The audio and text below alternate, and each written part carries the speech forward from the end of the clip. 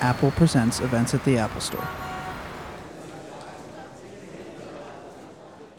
We'd like to invite you guys to check out the trailer for The Hunger Games: Catching Fire.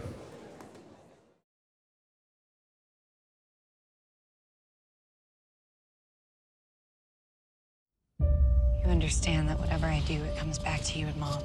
I don't want you to get hurt. Since the last games, something's different. You can see it. What can you see?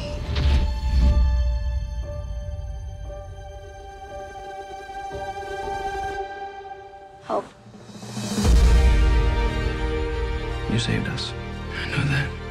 But I can't go on acting for the cameras and then just ignoring each other in real life. She's not who they think she is. And she has to be eliminated. I agree, but in the right way, at the right time. We have to go before they kill us. They will kill us. People want to fight. I'm staying here. They fought very hard in the games, Miss Everdeen. But they were games. Would you like to be in a real war? Imagine thousands of your people dead. Your loved ones gone.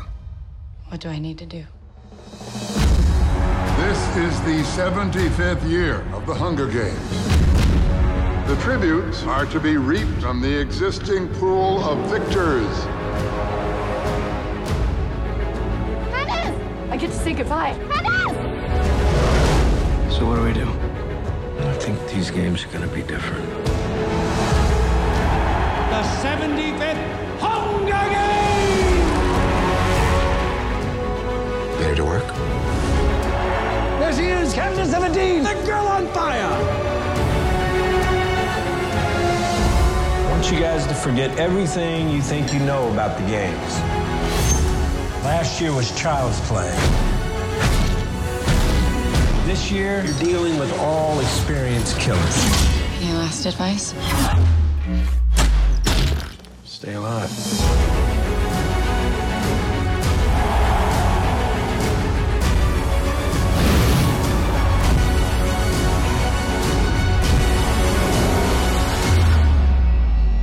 Remember who the real enemy is.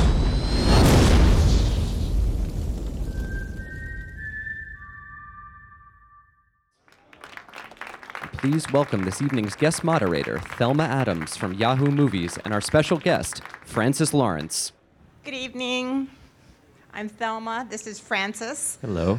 Hi. So are you stoked to see the movie now? Very exciting. I have seen it, and you've seen it many times. One of the things I noticed in the trailer, it says last year was child's play, and obviously you weren't the director of the first movie. So how does that resonate for you as someone who came on as the director in the second movie? Well, this time it's a very different story. I think that was actually the really exciting thing for me. That this chapter for me is where the story in the Hunger Games trilogy really breaks open, where all the real themes start to kick in. It becomes a lot more political, I think more emotionally intense.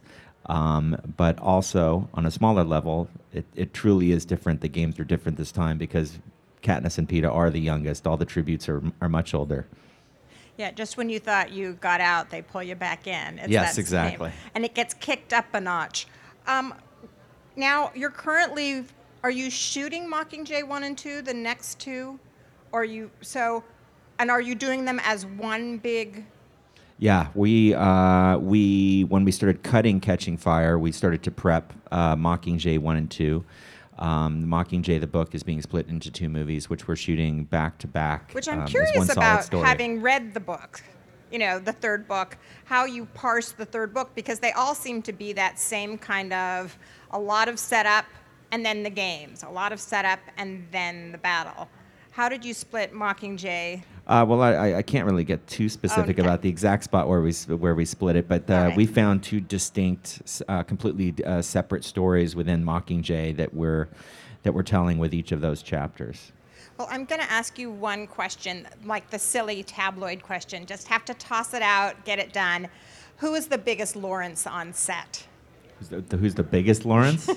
Yes, I mean, just like, has it been interesting? Like, when Jennifer Lawrence came on to the first one, she was an ingenue. And then when you got her to do this movie, she's an enormous star with an Oscar. Yeah. So what was that like? Just give us a nugget of that. I have to say she's an amazing girl. She's very down to earth. She's very humble. She's really, really talented. Very good at what she does. And so very easy to work with. Nothing changed whatsoever. She's, really funny to be with, but she won the Oscar and was back in the mud in the jungle of Hawaii with us 2 days later, and it was business as usual. It was the same story. And now you've basically traveled the world with this movie. Yeah, we have. This is tonight is kind of the last stop of the promotional tour for the film. And I think it starts playing, today's Wednesday, right? Yes, it starts playing in theaters tomorrow. Tomorrow at like 10 at night? Or yes. Yeah, I think there's some double features with the first movie that started about 5 o'clock tomorrow, and then it's starting at about 8 o'clock. I think we start late shows. Now, when you came into this, obviously you'd seen the first one. Mm-hmm. And whatever your opinion of it or your assessment of it, what was your approach? What did you want to bring to the second one? And on into the end. Yeah, for me, it all came from the source material. I was doing a pilot when actually cutting a pilot in LA when I got the news or read on the internet that Gary Ross had dropped out of doing the other movie, doing Catching Fire. And a few days later, I got a call from my agent saying that Nina Jacobson, the producer, and the people at Lionsgate wanted to know if I wanted to meet and sit down about possibly doing the film. I had read the books earlier when I was doing another film and really enjoyed them. And I said, well, why don't you give me the weekend? I'm going to reread Catching Fire and make sure there's enough for me to kind of really sink my teeth into. I had never really, I've never done a sequel before. I'd never done an episode of television that somebody else had created. So I had never inherited a cast or had already sort of preset parameters in terms of making a movie. Right. So I wanted to think about it. But very quickly, in rereading the book, I saw that there was a lot for me to sink my teeth into, that this is the movie where everything really opens up. So why don't you tell me a little bit about the things that really hooked you? Sure. Well, I think it was really that this is the first time the themes of the stories really start to kick in. Suzanne decided to write... Suzanne Collins decided to write a series of books about the consequence of war for teenagers. And it was that idea, the consequence of war and the consequence of violence and the kind of toll it takes on people, that really interested me. And this is where we start to see that. And so even in the first shots of the movie, you start to see that Katniss is a changed person. Right. And that she's been hunting, changed from being in the games, and that Pete has been affected from being in the games. And you start to see all the other tributes that have survived the games are a bit damaged, and there's, facets of PTSD, post-traumatic stress, there's flashbacks, there's night terrors, and so starting to explore those ideas was really, really interesting to me. I also saw, too, that there were, brand new opportunities for casting. So there was a bunch of new cast members that I could bring in that would carry through the rest of the stories. Where did you start with that? I mean, the Finnick character is the one that caught all the press. Yeah, but I actually didn't start with Finnick. We started with the character of Plutarch Heavensbee, who's now played by Philip Seymour Hoffman. And so he was the first person that we went after. And he was actually here. He lives here, but he was here on Broadway in Death of a Salesman. And he didn't really want to get involved until he was kind of done with that run. But once he finished, he read the books because he didn't really know anything about them beforehand and was really moved by them. And, really liked the idea of having, being in scenes with Jennifer and with Donald Sutherland. It's a pivotal role. Yeah, and signed on very quickly.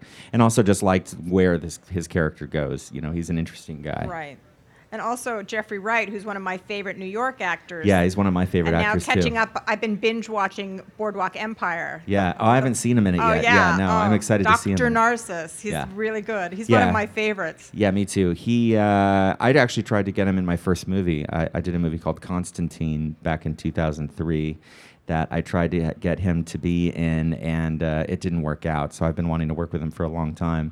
And when this part of Beatty came up, who's one of the new tributes, I went to him, and again, he was also very moved by the ideas in the series and by the quality of the actors that were already involved. And we had a nice conversation on the phone, and he joined up. And so the sort of the same. And also, when Amanda you talk Plummer about when you talk about themes, one of the themes that he brings out is that winning a war isn't just brawn. It's not who's, as Katniss displayed in the first movie, but also it's the world of the mind. If you know how to build things, if you know how to make things, if you know tactics, it gives you an advantage, even if physically you're not the strongest. Exactly. Yeah. Do you want to throw to the first clip? Sure. Shall we? Yeah. Before we play this, up? let me set it up for everybody. There's for those of you that know the book, this is part of the first stop of the Victory Tour in District 11. And for those of you that don't, this movie starts 6 months after the end of the last film. And it's winter, and Katniss and Peeta, because they're victors of the Hunger Games, must now go on a victory tour. And they've become distant from one another. And before she embarks on this tour, President Snow, played by Donald Sutherland, has come to her and said that she has to go out and prove to all the districts that she won the games and did what she did at the end of the games in the last movie because she loved Peeta, not because she was being rebellious. Because this rebellious act at the end of the last movie has started uprisings. And so she's just come to District 11. She hasn't been speaking about loving Peeta. Instead, she spoke from her heart and caused a just very disturbing act to take place. And this is the aftermath of that. You two have a very simple task. I never meant for anyone to get killed. He has to know that. What are you talking about? Who has to know what? Snow, he came to see me. He's worried about rebellion in the districts. He thinks that they don't believe our love story. You know, Katniss, you should have told me that before I went out there and tried to give these people their money. I'm sorry, I didn't know what to do. Katniss, what were you thinking? Please, just help me get through this trip. Please, just help us get through this. This trip, girl, wake up. This trip doesn't end when you get back home. You never get off this train. You two are mentors now. From now on, your job is to be a distraction, so people forget what the real problems are. It's heavy. It's not episodic. This is it. And one of the things that we were talking about in the back room is that as much as this is an action movie, it's the intimate moments that resonate, and this is one of them. Do you want to talk about that? Sure. Yeah. I mean, for me, it almost isn't an action movie at all. I mean, there's action in it, but it's really all about, character and relationships and the story.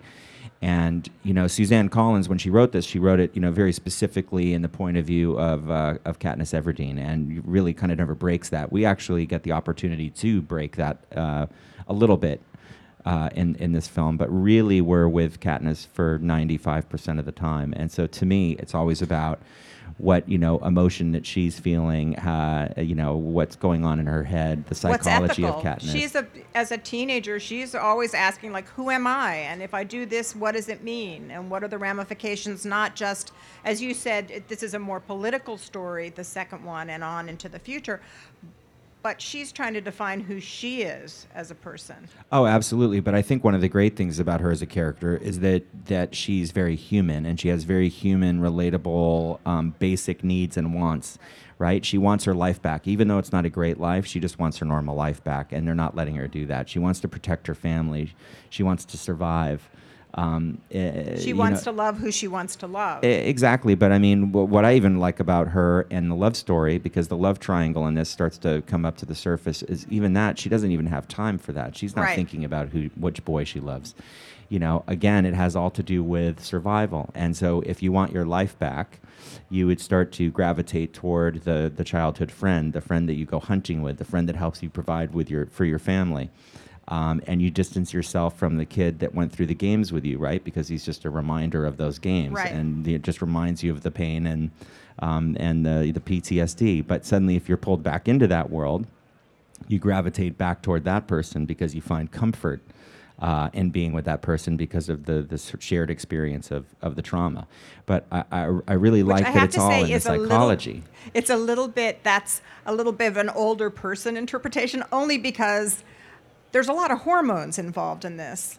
There that is, there's but yeah, but you know, I don't know. I would disagree a little bit, just because I think that it's like what I think is so great about her as a character is that she's, you know, everything is very intense, but it's very believable, and it's all about survival and all about protection of the family, and just making it through. There's nothing sort of frivolous, and I think sometimes when things are that intense and your life is at stake and other people's lives are at stake, every single second of the day, you don't have time to be thinking about relationships. Like, they're just organic to within that experience. Moment to moment, you're saying.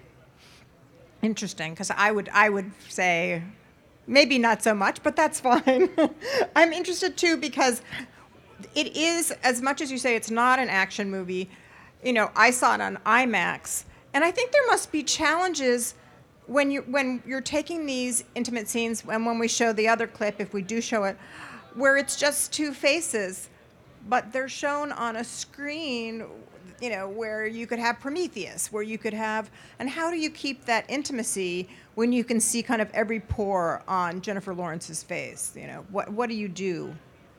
Well, you know, I think a lot of that, in terms of sort of choosing the coverage of a scene for intimate moments and emotional beats of the movie when thinking about the large format of the screen, you know, there's a few things that come into play. One is, you know, given any kind of a movie screen, any movie screen is large, right? And so you have to be as sparing as possible with, you know, extreme close-ups, but even more so with IMAX, because IMAX is such a large format and you're dealing with a screen that can sometimes be 10 stories tall. And if you have people that are sitting up in the front row and you want them to look at the character's eyes, you know, they might have to look 8 or 9 stories up to see the character's eyes. So you have to actually sort of let the faces sink back in the frame a little bit. Right. And close-ups are a little looser and a little more distant in IMAX than they would be in a normal widescreen Right. 2:4:0 aspect ratio. Should we show the other clip just because it's another intimate moment? Do you want to set it up? This is with this is the one with Oh, Gale. sure. Yes. and- This is, this is a scene with Katniss and Gale, and she's just come back from the Victory Tour, and she knows that she's failed in her mission that President Snow has sent her on. And she's worried for her life and her family's life, and also Gale's life, that President Snow has threatened Gale. And she's just asked him to run away, and they're having an argument. You haven't hurt people, Katniss. You've given them an opportunity. They just have to be brave enough to take it. We have to go, Gale, before they kill us. They will kill us. What about the other families? Huh? The ones who stay. What happens to them? People are looking at you, Katniss. I don't want anyone looking to me. I can't help them.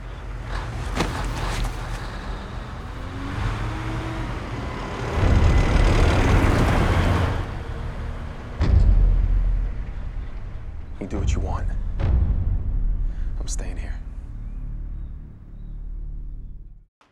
So that is an example of what we were talking about, of having an intimate scene. It's also an explosive scene because it's a moment where they're kind of seem to be stepping onto different paths. Yeah, absolutely. This is also the movie. I mean, there's a moment before the previous clip where Pete has given a speech, and Katniss is watching him speak to the population of District 11, and you start to see that he puts down the cards he's been given, and he gives a very eloquent speech, and you start to see what he begins to represent in these stories, and you know that he's eloquent and that he speaks for peace, and this is where you start to see the kind of fire of rage and war and rebellion that's in Gale, and so they start to represent two completely different things that she's caught between. Right. And Peeta starts to rise as he speaks in this episode. Can we call it an episode in this movie? In this sequel, as he speaks, he becomes nobler. You see what he has to offer. Correct. Yes, absolutely. And that's one thing about these movies is as time progresses, everybody gets honed and you see more of them. Yeah, and what's also important about the scene that we just saw a little clip of is Katniss. Again, this is one of the things that I think makes her very relatable and very human, is this sort of reluctance for any kind of the responsibility. She doesn't want people looking up to her. She doesn't want to be the leader of a rebellion. You know, she doesn't want that kind of responsibility, which would be completely understandable. Which also goes back to the fact, which was in the first one, that she had to be the responsible party in her family when her father was killed and her mother couldn't handle it. So she's used to assuming that role, but it's another big step to assume it for a revolution. Right. It's interesting, when we talked about Plutarch, there's a scene with Plutarch, played by Philip Seymour Hoffman. He's the new game maker because they killed the last one. And he's talking to President Snow, and he says, well, we're going to give them, and I can't remember the exact words, we're going to do flogging, and we're going to do, and I want to say fashion, but fashion is not right. Do you know what I'm saying? Oh, sure, so yeah. Can you talk about, because that's one of the major themes, that the Capitol is always manipulating the battle, manipulating these people, and trying to play games that are also maybe parallel to Hollywood, maybe parallel to what the media is doing. Yeah. So can you talk about that a little bit? Yeah, sure. I mean, it's an interesting scene. It's one of the scenes that was not in the book. Oh, okay, good. That was another a little question. bit of the kind of world growth. So one of the interesting things we did when developing this book into a screenplay is that we created more scenes for Philip's character and Donald Sutherland. And they had to be sort of backwards engineered because we knew certain things had to happen in Katniss's life and had to imagine what was happening behind the scenes to make those things happen. So you start to think about those events and go back to think about, okay, what was the moment where these decisions were made with Philip Seymour Hoffman's character and Donald Sutherland's character? And we had to sort of create the dynamic, because this was not set up in the book, between the two. What was the relationship between the two? What's the dynamic? How do they interact with one another?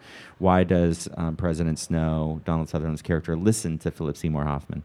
And so we created the scene, and you can see it in the trailer, where Snow says, she needs to die, and Philip Seymour Hoffman says, I agree, but in the right way, in the right time. And what's interesting is that Philip Seymour Hoffman's character is pitching this idea of her becoming a symbol for the rebellion.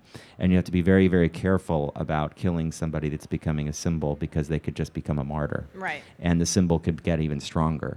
So his whole pitch is to ruin the image before you get rid of the girl. And there's this great moment where he's in the scene where he's saying, crack down on the districts, right? Plan this wedding. Katniss is supposed to get married to Peeta. Plan this wedding, put it on TV, crack down on the districts, have live whippings that we broadcast on TV, and hangings, and get rid of any little luxury that any of these people might have. Starve them. And while you're doing this, show how she's living it up while she's going to get married.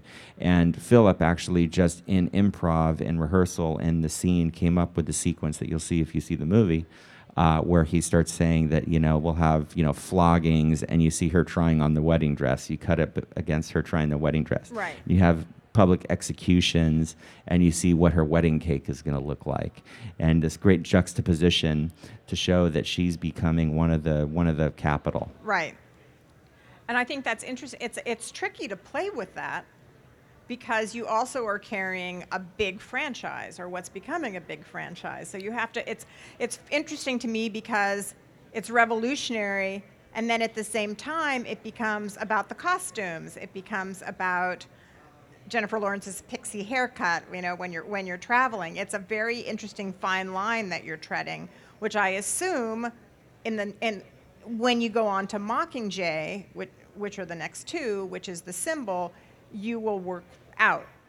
Yeah, well, what's interesting, you bring up, let's say Jennifer's haircut, and I think what's fascinating, I think, about these movies and these stories, that I think that there's a lot in them that sort of mirrors what we see around us all the time, right? There's the exploitation of celebrity, there's yes, things with the media, totalitarian governments, surveillance, consequence of violence, all these great ideas in there.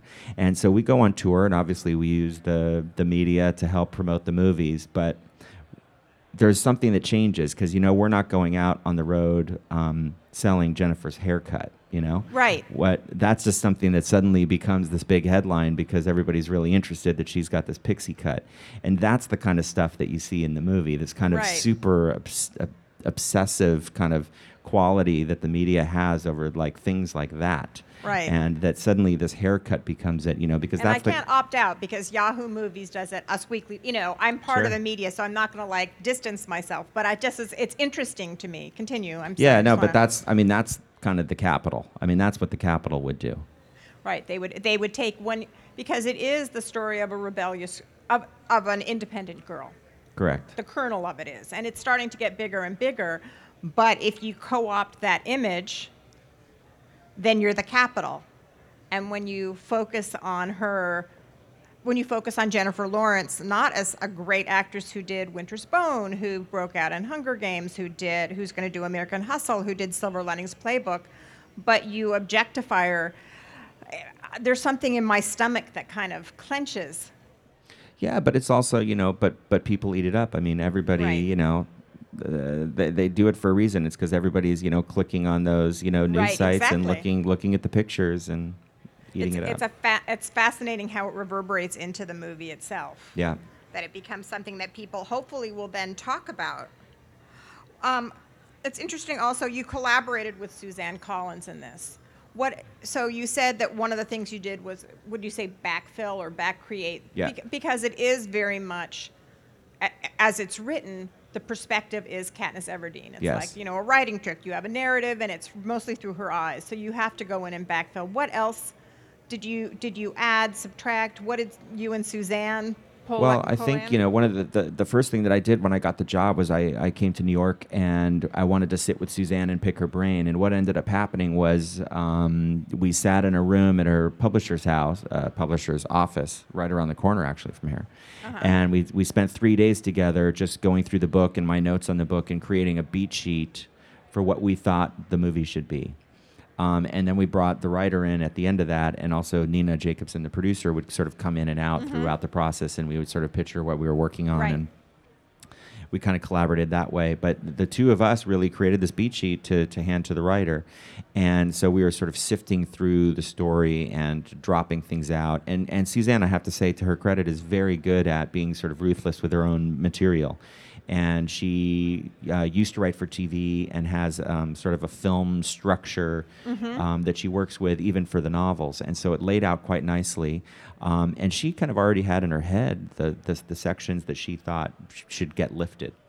Lifted as in taken out? Exactly, yeah. So There's sort of a- give us I love examples. There's a section of the book that comes right after they've returned home from the victory tour, right around the time the Gale scene takes right. place, The last where fight. she's decided she wants to try and run away until she gets reaped and is going to go back into the games. That's very long. It's almost a quarter of the book, and we've condensed it way down. I mean, even Suzanne because there's herself. a little house, right, that they go to? Yeah, we cut that, and Suzanne even called it the cinematic dead zone. Right. It was just this kind of sort of area in the story where she was very in her head, and she was sitting at home a lot and thinking about things, and sort of taking these little trips out into the woods, and Right.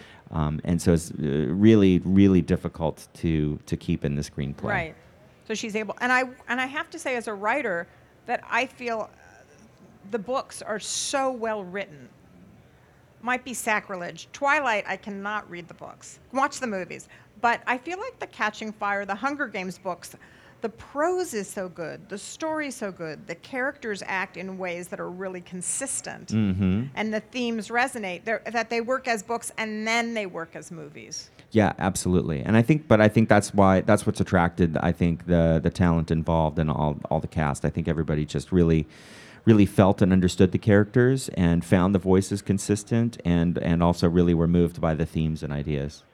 Awesome. Hi, Francis. Hi. My question is, with collaborating with Suzanne, what was a pivotal scene in the book that both you and Suzanne wanted to have in the film?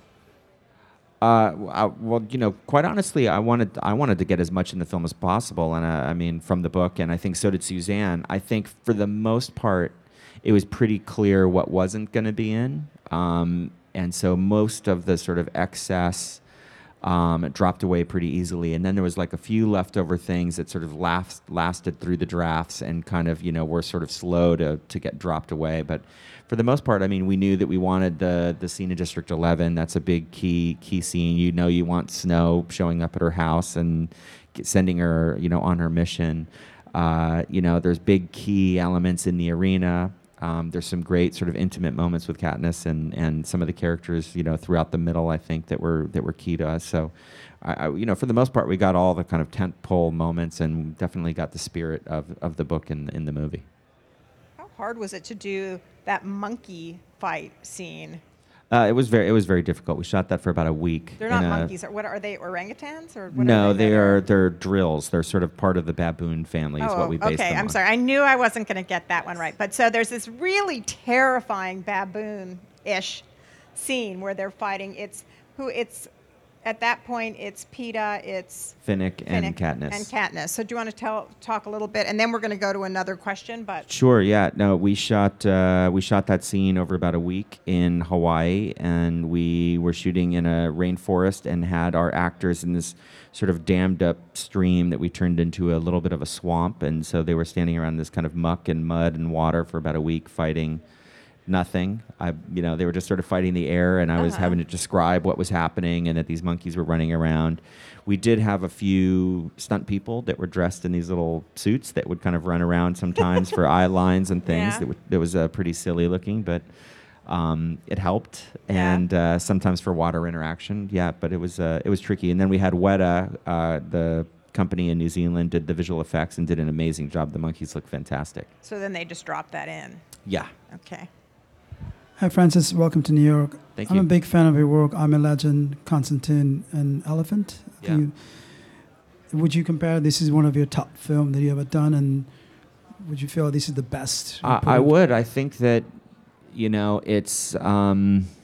I just fell in love. The reason I did it is I fell in love with the source material. I loved the story. I loved the characters. And, the parameters that I was given, inheriting this cast, it was already an amazing cast to start with. We got some more great people now.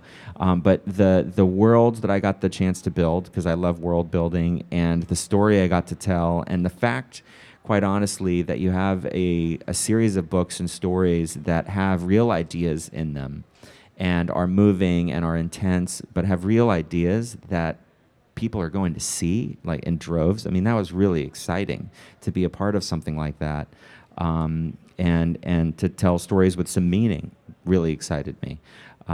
But it just in terms of filmmaking, it's like right in my wheelhouse in terms of the sort of naturalistic sci-fi world building, telling a story that has some humor and has some real emotional intensity and has some thrills and can be scary sometimes. I just like the sort of full experience. And literary adaptation is also in your wheelhouse. Yeah, because I guess. Water for Elephants, etc. Sure. Hi, Francis. I really liked the first movie, and I don't know who made the movie until today. And I like the movie because I think I see our society going that way. And I see they use a privileged group, use a less privileged group to manipulate and use them as the entertain for their boredom. It's like Roman Empire use cage fighting, slaves, wild animals. But there's another theory called Singularity. I don't know if you heard that. The Singularity? Yeah. Yeah. And now the Google with NASA already bought first a commercial quantum computer. I see that more like happen as well. So from your point of view, you think which way more like happen, Singularity or the story like well, movie? I'm gonna hope for neither. I think. I'm hoping neither way it goes. Yeah, let's go for humanism. I didn't do this movie because I think this is where we're going to end up. I mean, I think that, for me making movies, when I was a kid, you like to go to movies, you like to escape, you want to be told a good story, and you want to be moved. And you want to go on an emotional journey and immerse yourself in a different world. And I think that's first and foremost what I do, is try and entertain people, truly. And on top of it, if you can also make people think, and if part of what makes a rich, storytelling experience means having sort of seeing kind of facets of the story kind of mirrored in the world around you, which I think happens in these books and in these movies, in terms of some of the things that we talked about, like violence and, post-traumatic stress and the haves and have-nots and celebrity and, all those elements. I think that just makes for a more entertaining and rich experience. But yeah, I don't do it because I think that this is the way the world's going to end up. Hi, Francis. How are you? Could you talk about the pivotal sequence between Kiefer Sutherland character president with Katniss? Donald Sutherland? Donald Sutherland. Yeah. Okay. The characters and the Katniss, because that was the critical element that probably spun off to the Mockingjay as well. So, could you talk about how you set it up those sequences, because it's quite a difficult sequence to put it off. Yeah, well, I mean, I think, quite honestly, it was more difficult for the actors. We went through multiple versions in the script. So as we were developing it, we started with a version from the book, and then we sort of pared it down, because it was a very long scene in the book. It ended up being about, I think at one point it was a 10-page scene or something between the two of them. And we whittled it way down to, a page and a half at one point, which was about a minute and a half long. And we quite quickly realized that wasn't nearly enough, and it expanded back out. And so now it's actually a pretty substantial scene that happens very early in the film, quite structurally at about the same time in the book. And it is really pivotal. It carries through. There's sort of throughout these stories, it's the sort of first of 3 real moments between Katniss Everdeen and President Snow. And a lot of it, I would say 95% of the scene comes straight out of the book. So that he's basically in the study, and she goes in, and they sit down, and it just plays out just like it was in the book. And it was very tricky for them, because Donald had a lot to do, and Jen actually had a lot of listening to do, which can be really tricky sometimes, sort of just reacting and listening and feeling when somebody's talking at you for, 10 minutes straight. And she's great at that. That's one of the things that there's a stillness to her and a watchfulness that really works. She's fantastic. They're both fantastic actors, and Donald Sutherland's an amazing President Snow, and so I think that the scene works really, really well. Perfect casting. Yeah, he's definitely great casting. Good evening, Francis. I've been following your work from music to now. And as you touch on celebrity, I just wanted to know, do you look back in your early work when you were working with, multi-million-dollar, hit-making celebrities, making these music videos that millions of people were watching, and now they're going to be watching The Hunger Games Catching Fire. Did you look back and actually trying to implement any of your work from music to now? And the second part is, I heard you say that, millions of people, billions are going to be watching this, but as a fan and working in the music industry, it's very intriguing, because it's one to know in your mind, billions of people were already watching your work and maybe didn't know what the byline was, who actually shot this. And I just want to know what you think about that, and did you look back and say, I worked with Britney, I worked with this person or that person, I used this element, and I want to bring it to Hunger Games Catching Fire? Well, I would say that the biggest thing that I brought to this from my music video career really has to do with the Capitol, and I would say there's a sequence at a Capitol party at the president's mansion, and the style of the Capitol, and some of the fashion, especially with Effie Trinket, and because obviously in music videos we work a lot with stylists and a lot of fashion and trying various things. And there was a woman that I'd worked with, Trish Somerville, who did a Pink video with me and did a couple other videos, and we became friends, and she's really talented. And then she had gone off and done movies and did The Girl with the Dragon Tattoo with David Fincher. And so I asked her if she wanted to join this, because I wanted to make sure that the Capitol fashion was made a bit more sophisticated, so that they would feel juxtaposed to the districts more oppressive, and then in their kind of lavish, hedonistic lifestyle. And so I would say that in terms of color palette and fashion, the music video world sort of connected with this through the Capitol. And yeah, what was the second question about? Oh, the second part was you touched on there are going to be billions of people watching Catching Fire, but there already been billions of people watching your work across the world, but they never knew the byline. They saw the superstar in front of the camera. Sure. But now you're in front of the camera, you're here, you're going to be on Entertainment Tonight, etc. How do you feel about that? Because I feel like you are a star, so. Oh, well, thanks. So is your question So how does it feel to have your star clicked up a notch? Is that what you're kind of saying? Okay. Okay, already there. Recognized. No, I don't know. I mean, Okay. it's interesting. I mean, it's, it was, music videos were more anonymous for sure because you're never out like promoting them, You make them and, on MTV used to, I don't know if they still do, but they used to put the directors' names there. So sometimes people would see a name or know a name to videos. But but now with, with film, you go out and you promote and you do these kinds of things and you do a lot of interviews and all that. But that's what I think it is really I'm out there, and out here and doing this because I'm proud of the film that I've done and, just want to, get as many people to connect to it as possible. And especially for anybody that's interested in, in film or in music videos, the way I was that, if I could be of any help in terms of, career. Yeah.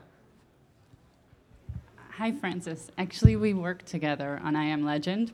And I walked in here randomly and I saw you. I was just like, wow, this is crazy. But I was a camera assistant. I don't expect you to remember me. But my question is... Did you work with Gregor? Yeah, I worked with Gregor. Okay, sure. Did you leave early? I did. Yeah, I remember. You didn't stick it out. No, I know. You went. I had another project. Yeah, I know. But I wanted to stay on. But my question is, I remember at that time that the infected were going to be real people. Yeah. That we were putting makeup on, and I thought that was really interesting. But then they wound up being CGI, and it had a totally different feel. Mm-hmm. And most of your films, actually, I've wanted to ask you this question for so long. A lot of your films have a lot of CGI heavy subject matter. So I was just curious, when do you, these are very producer, I just want to say, that they're like huge films. They're huge Hollywood films. So when do you fight for non-CGI and when well, do you... I mean, quite honestly, I try not to do CGI, whenever possible. And so, like with I Am Legend, we wanted to do the infected with real people, and we had that group, and we shaved their heads. I don't know if you remember that. We had them dressed up. And then the first night of shooting, they looked like a group of 40 mimes running through Washington Square Park. And I started to sweat. And that's not a good thing. No, it was a horrible thing. And it was that you could see really quickly that they didn't have the aggression. They didn't look right. It just wasn't working. And we did one night of shooting. And so we had to make this kind of emergency call. And we switched over to digital. And I learned a lot about working with, digital creatures on that. There's like the whole uncanny valley thing, especially that if digital creatures that look too similar to humans can start to look funky just because the way our brains operate, and the time needed for testing and animation and all of that. And there was some really nice shots in I Am Legend with the creatures and some really bad ones. And, you run out of time and the plug gets pulled and it ends up being what it is, which was, sort of disappointing. But now I've learned some lessons, and I try as much as possible to use real when you can use real and be in real places when you can be in real places. In Hunger Games, we have a big monkey fight with a bunch of, crazy, really scary, kind of rabid baboons. And, it just would have been impossible. I mean, you can't train them, you can't shoot it, you can't get them to do anything, you can't get them to act like they die, all of that, so you just have to, you have to do it digitally. But we made sure that we went through the process properly this time and tested properly and used the right people. And so...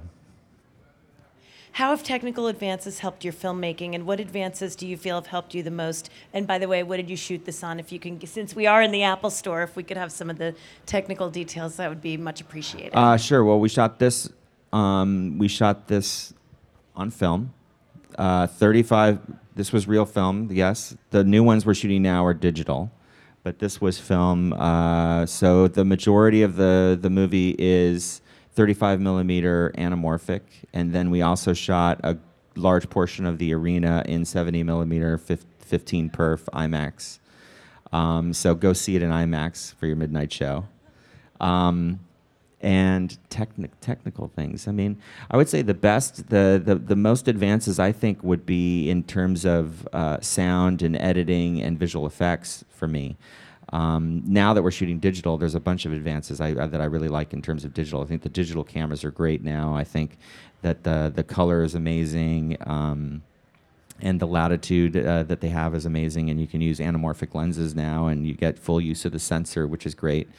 But in terms of editing, the editing speed and the memory and visual effects and the kind of visual effects that you can do and the speed at which you can do them is just incredible. And also the workflow in terms of sound, so that the editorial department and the sound department and the visual effects department, just the way that they can all work together now and bring and start people working very early in the process, you can just get a lot more done, so you can go through many more iterations. So I would say most of the sort of advances are on the post front. And now, now you're going off to Paris and Berlin. You said to scout? Yes, to scout. Yeah. So the journey continues. Yeah, we were just there on the tour to promoting the film, and now I go back because we're doing our tech scout. We shoot in May and June of next year out there for some of Mockingjay. Well, thank you very much, Francis. It's been a total pleasure. I'm sure that the people here are going to go see the movie, and I'm going to see it again this weekend with my 14-year-old. Awesome. Thank Great. you. Thank you. Thank you.